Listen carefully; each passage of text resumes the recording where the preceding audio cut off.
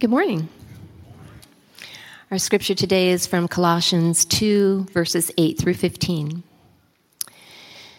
See to it that no one takes you captive by philosophy and empty deceit, according to human tradition, according to the elemental spirits of the world, and not according to Christ. For in him the whole fullness of deity dwells bodily, and you have been filled in him, who is the head of all rule and authority. In him also you were circumcised with a circumcision made without hands, by putting off the body of the flesh by the circumcision of Christ, having been buried with him in baptism, in which you were also raised with him through faith in the powerful working of God, who raised him from the dead. And you, who were dead in your trespasses and the uncircumcision of your flesh, God made alive together with him, having forgiven us all our trespasses, by canceling the record of debt that stood against us with its legal demands. This he set aside, nailing it to the cross. He disarmed the rulers and authorities and put them to open shame, triumphing over them in him. This is the word of the Lord. Good morning, church. Over the past few weeks, we have been going through the book of Colossians, and for the sake of those who have not been with us, I want to give a very brief recap just to create the context for this morning's message. The book of Colossians was written by the Apostle Paul while he was imprisoned. And the reason that he wrote this was because he heard of false teachers who were trying to convince the Colossian Christians that Jesus Christ is not supreme and that the gospel that was preached to them by Epaphras was not sufficient, that there was more needed than the gospel to live a spiritually fulfilled life. So far, we've seen Paul resisting these lies. We've seen him exalt Christ as sufficient and as central in everything preeminent, as Christ above all. And he has argued persuasively that there is nothing needed to be added to the gospel of Jesus Christ in order for us to be saved or to live satisfied lives in him. And so that is what we are going to see once again in this gospel-saturated passage that we are looking at this morning. We will see that Christians are brought to fullness in Christ through his redemptive activity on our behalf, and that we therefore can live lives free from enslavement to this world. We will start in verse 9 and go through verse 15, and then we'll circle back to verse 8. But before that, please pray with me.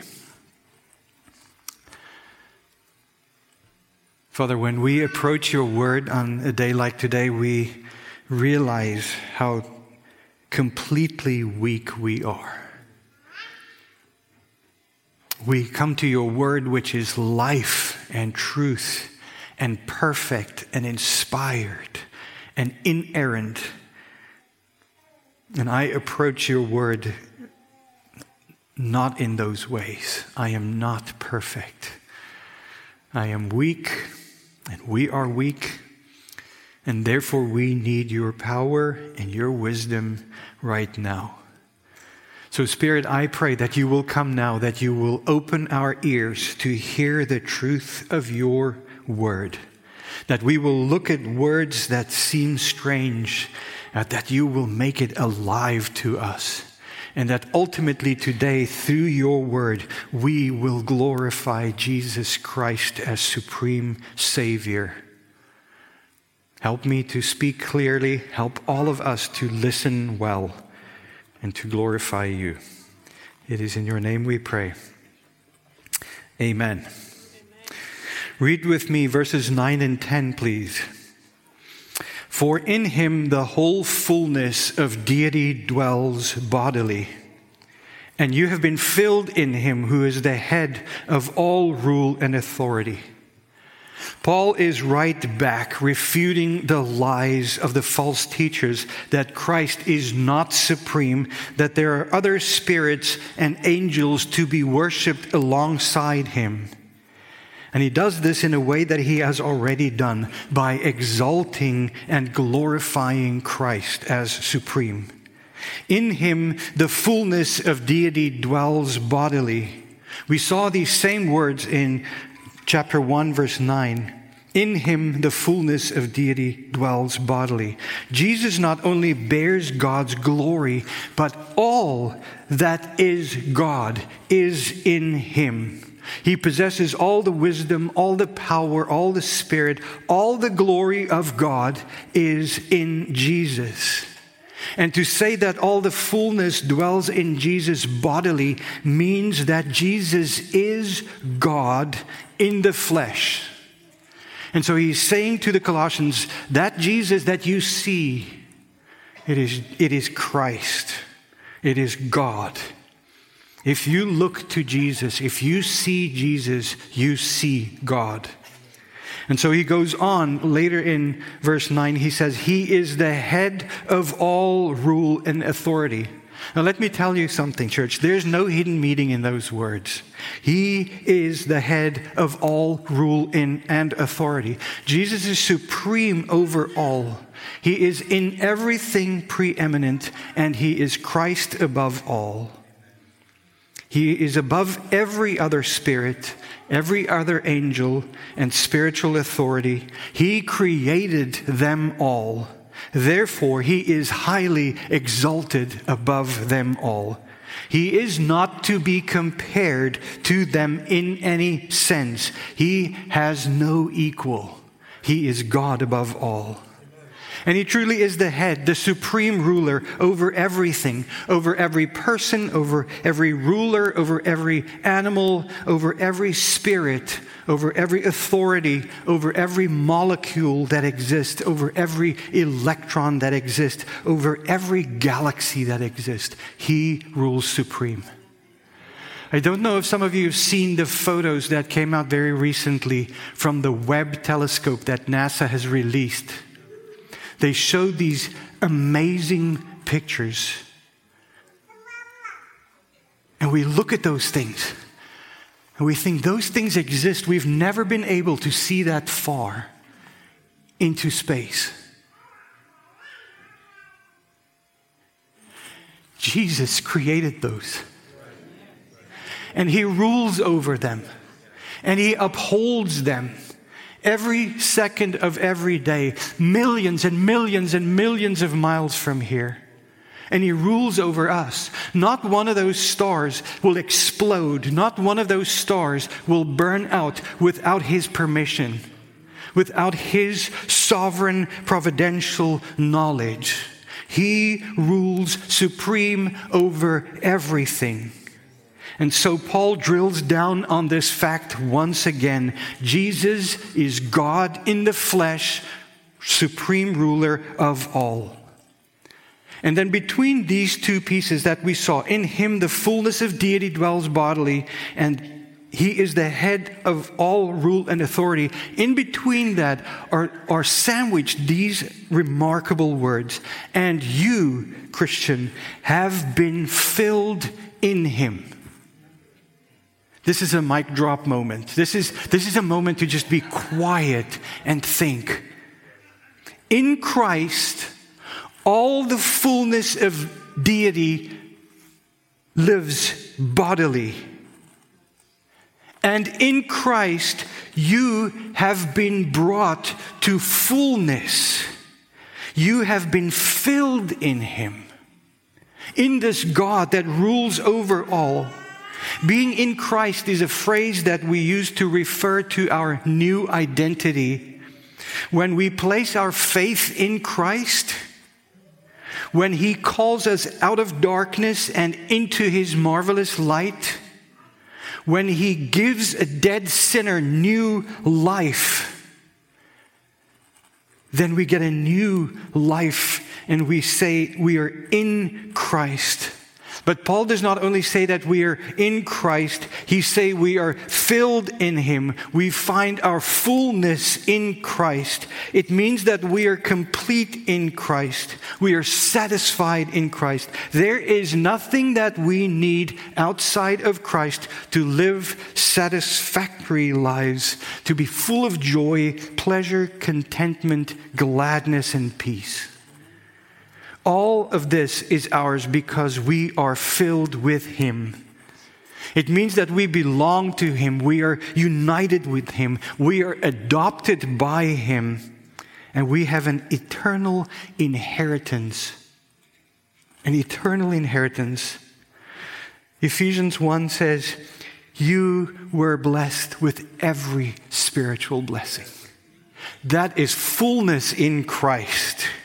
You have been redeemed by his blood, Christian. That is fullness in Christ. You have obtained an inheritance and you received the Spirit to guarantee that inheritance. Do you want to hear fullness in Christ? Listen to Revelation 3 and verse 21. The one who conquers endures. I will grant him to sit with me on my throne as I also conquered and sat down with my Father on his throne. Christian, do you realize that you are going to sit with Christ on his throne if you endure? That is fullness in Christ. There is an inheritance that is waiting for us, that is sure, and that we are going to have because of Christ. And so we have to ask two questions. Why and how? Why did I go from dead sinner, enemy with God, having no hope, to fullness in Christ? Why did that happen? And the why question is simple. Excuse me. The why question is simple, though extremely mysterious. Ephesians 1 and verse 4 says to us why. Because he chose us in him before the foundation of the world. Why did we go from dead sinner to alive in Christ? Because God chose you in him before the foundation of the world. How? How do we go from dead sinner to fullness in Christ? Paul is about to answer this to us by giving us several gospel truths about how we go from dead sinner to fullness in Christ. Gospel truth number 1, by having our hearts circumcised. Look with me at verse 11. In him also you were circumcised with the circumcision made without hands, by putting off the body of the flesh by the circumcision of Christ. This metaphor of circumcision by the circumcision of Christ has no parallel in all of Scripture. This is the only place where this is found. And that's most likely because this is a direct response to the false teachers who insisted that circumcision was needed in addition to faith to be saved. And what Paul is saying to them, he is saying, every true believer has already been circumcised. But not with a bodily circumcision, with a much more important circumcision, one not performed by human hands. You see, a physical circumcision is an external act performed by human hands on a portion of the flesh. The circumcision Paul speaks about here is not that circumcision, but it is a circumcision of the heart. It is a spiritual act carried out by God on the entire fleshly nature of a man at the time of their regeneration, that moment when God grants new life to a dead person. At that moment, the old sinful nature dies, using Paul's word, is put off, Like circumcision, it is removed, and you receive a new nature in Christ, alive in Christ. This is the true circumcision which God has always commanded. The Old Testament is full of references to circumcision of the heart. Listen to Deuteronomy 30, verse 6. And the Lord your God will circumcise your heart and the heart of your offspring, so that you will love the Lord your God with all your heart and with all your soul, that you may live. He was saying that before God circumcises your heart, you cannot love Him appropriately. Jeremiah 9, verse 25 and 26. Behold, the days are coming, declares the Lord, when I will punish all those who are circumcised merely in the flesh. All the house of Israel are uncircumcised in heart. And then Paul says in Romans 2, verse 28 and 29,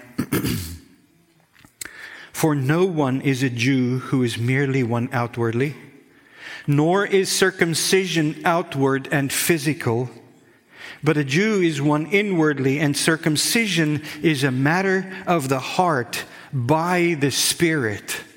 So when Paul says at the end of verse 11, you were circumcised by the circumcision of Christ, it can maybe be better understood by saying you were circumcised in the circumcision accomplished by Christ.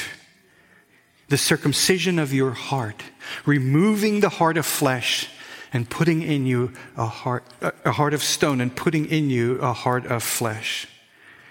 And so hear this, if you are a true believer today, your heart has been circumcised by God. Your old nature has been put off, and you received a new nature in Christ. This is reason for great rejoicing, church. How do we go from dead sinner to fullness in Christ? Here's a gospel truth number 2. By being buried with Him and raised with Him. Paul grounds our new spiritual status as filled in Him in our participation with Christ in 3 fundamental redemptive acts. At the heart of the gospel is Jesus' death, burial, and resurrection, and believers participate in His death, burial, and resurrection when we place our faith, our trust in Christ as our Savior.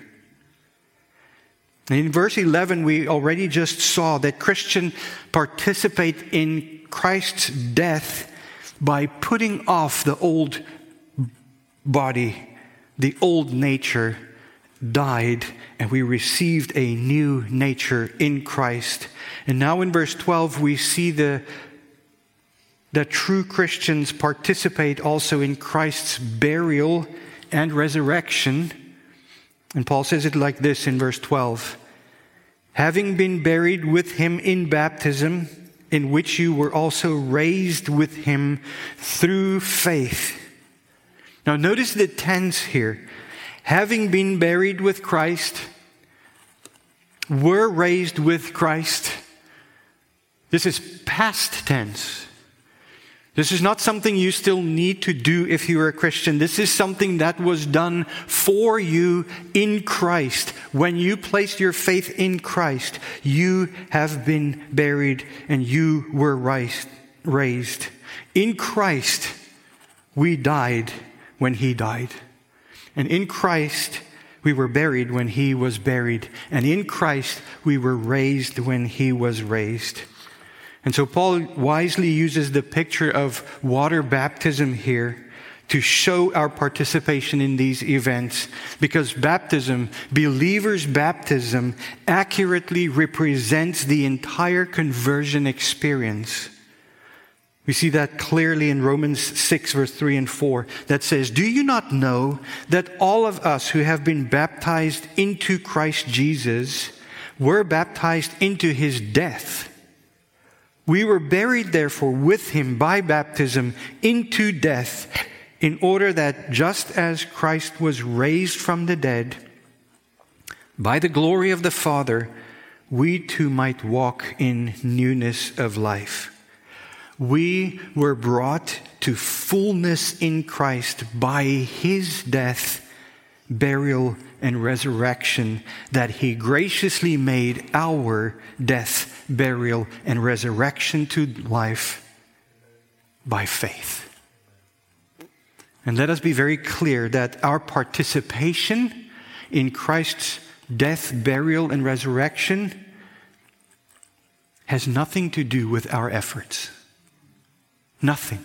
It is like when you sit on a plane and you fly across the Atlantic and you say, I participated in flying this Boeing 747 across the Atlantic. And people will say to you, the captain did it. It's exactly right. Christ did it. And he just invited us in him that we could experience the fullness of Christ in him. How do we go from dead sinners to fullness in Christ? Here's the gospel truth number 3. By being made alive. Verse 13 says, and you who were dead in your trespasses and the uncircumcision of your flesh, God made alive together with him, having forgiven us all our trespasses. This is unimaginable grace, church. You and I are by nature spiritually dead men and women, and we are unable to become alive spiritually by ourselves. Without Christ, we would forever remain spiritually dead. And when you stand before the judgment throne of God, you will be guilty of the sins. Without Christ making us alive, we would be dead spiritually forever. This is how Paul says this in Colossians 1, verses 13 and 14. He says, he has delivered us from the domain of darkness, which is death, and transferred us to the kingdom of his beloved Son, in whom we have redemption, the forgiveness of sins. If you are a Christian in here today, you are alive only because Christ made you alive. We can add nothing to that. How do we go from dead sinner to fullness in Christ? Gospel truth number 4, by having our record of debt canceled. Read with me verse 13.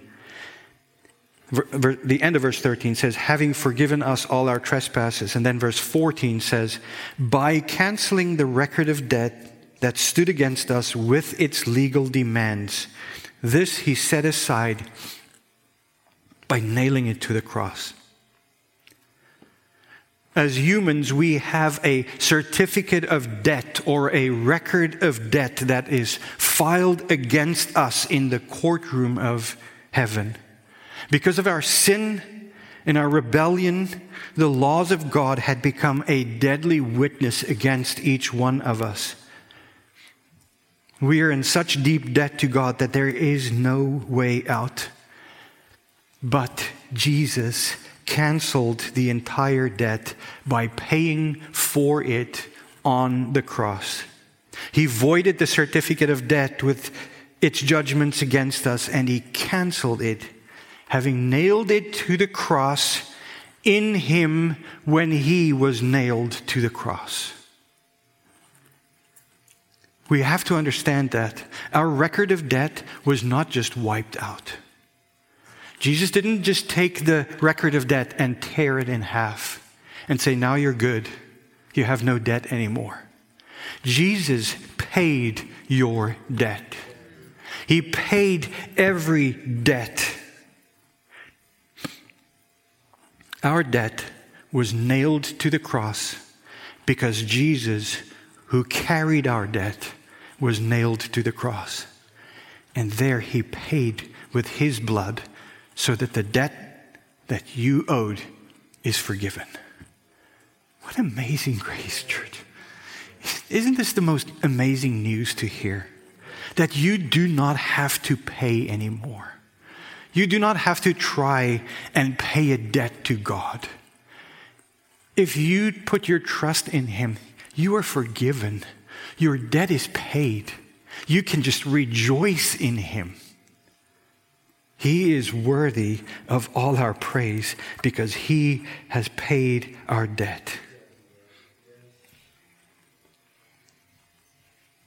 In verse 15, Paul brings to a conclusion his explanation of how we have been brought to fullness in Christ when he says he disarmed the rulers and the authorities and put them to open shame by triumphing over them.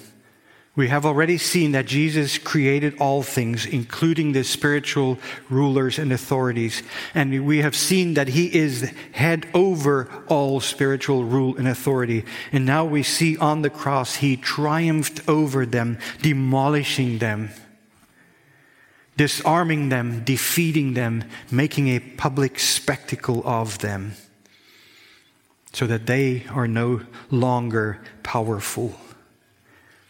If you are a true believer in Jesus Christ, you have been brought out of darkness and into the fullness of Christ. By having your heart circumcised, by being buried with Him and raised again to life, by being made alive, and by having your record of debt canceled. And you will reign with Him in eternity. Amen. I still cannot understand that that can be true. You will reign with Him in eternity. Hallelujah. You have received no greater gift ever, Christian. You will receive no greater deed ever. You were dead. Now you're alive. You were under judgment, and now you live in the fullness of Christ.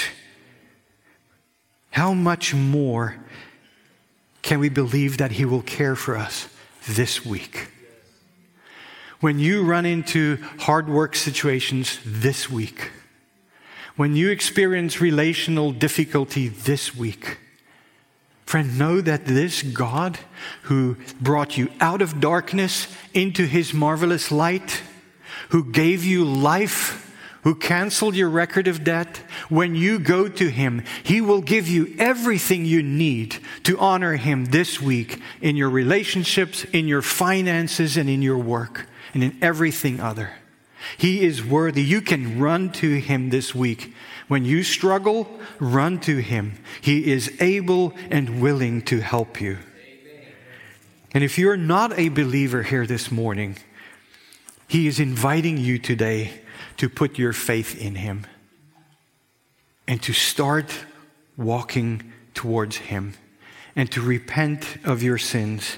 And if you do that, Christ will take you out of death and He will give you a new nature and a new life. Hear this morning. Hear the call of God this morning. If you are not a Christian, this life, this fullness in Christ is available to you. You only need to go and ask Him. We said the summary is that Christians are brought to fullness in Christ. We've seen how through His redemptive activity on our behalf, and therefore we can live lives free from enslavement to this world. Understanding our fullness in Christ is the reason we can now go back to verse 8. If we don't understand our fullness in Christ, then verse 8 feels like a lot of hard work on my own account, which is not what it is there for. Read verse 8 with me.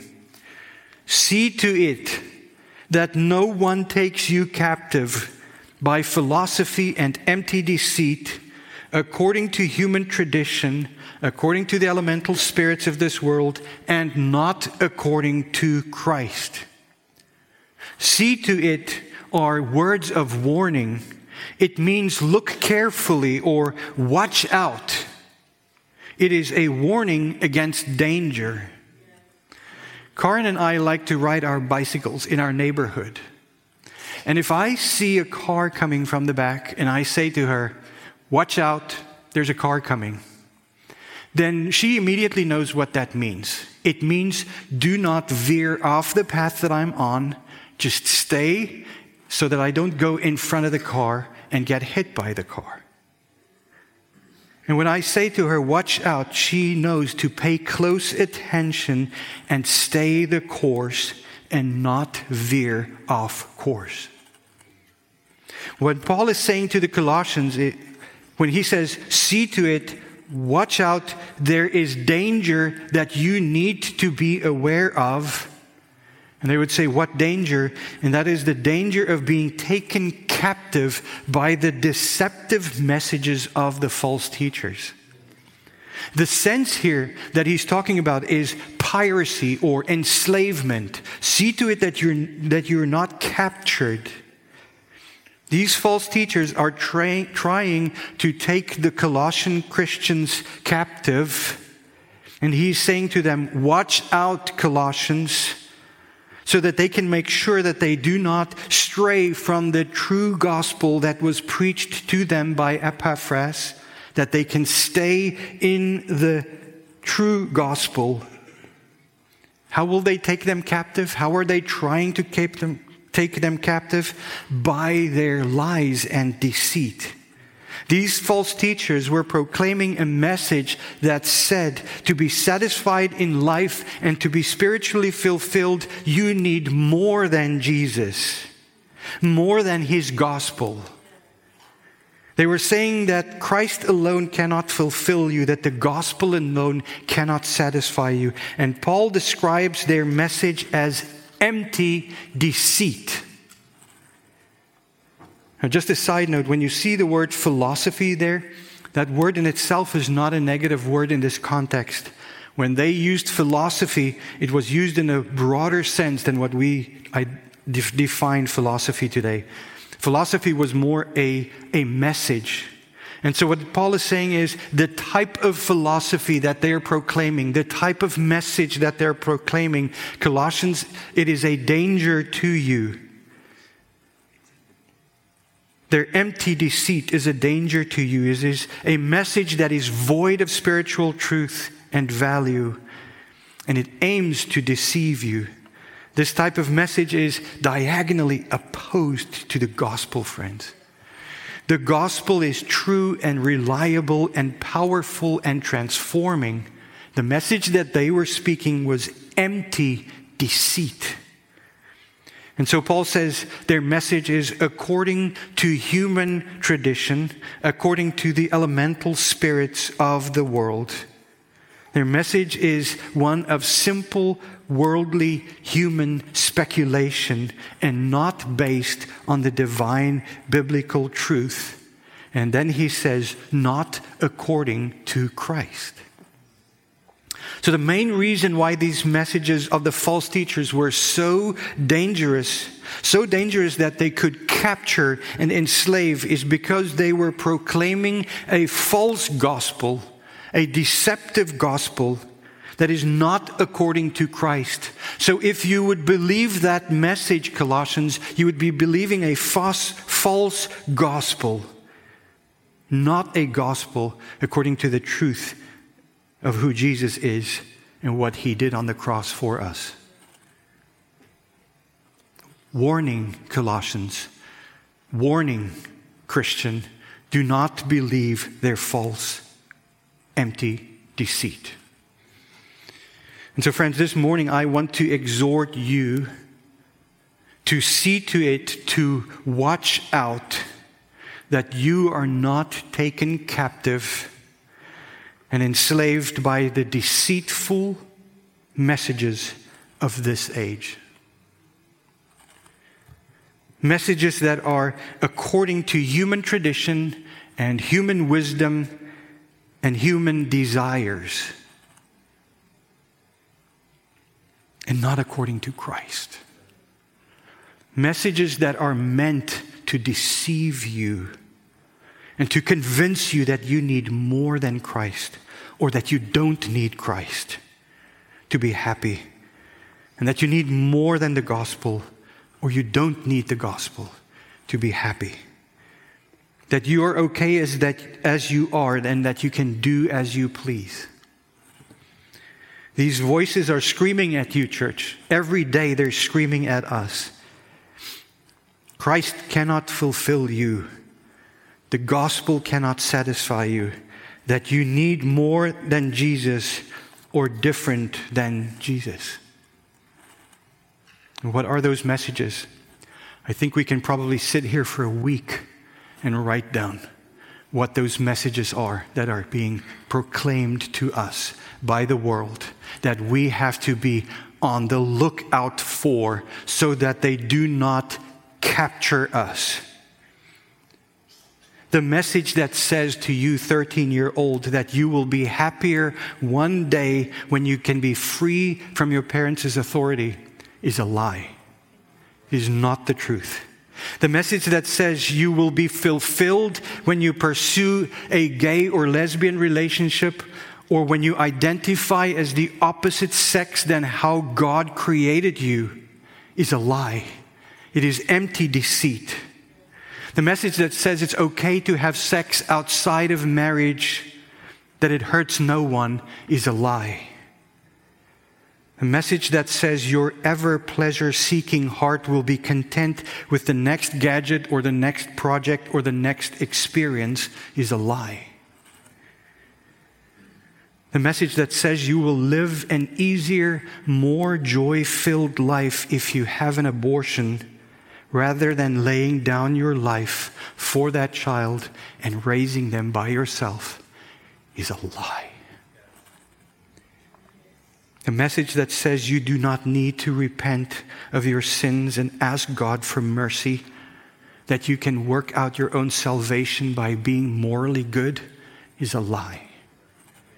And the message that says Jesus is one of many ways to God is a lie. These messages are lies designed to deceive you, church. We hear them everywhere. We hear them on the news. We see them in TV shows and in movies. We hear them in lyrics from songs. We see it all over advertisement. We hear it from teachers and coworkers and friends. These are the pervasive, deceptive messages of our age which tries to enslave you, and they are not according to Christ. And Paul is telling you this morning to see to it that you are not taken captive by these messages. They are designed to deceive you, Christian. Do not be captured by them. And if we do not watch out to stay in the gospel of Jesus Christ,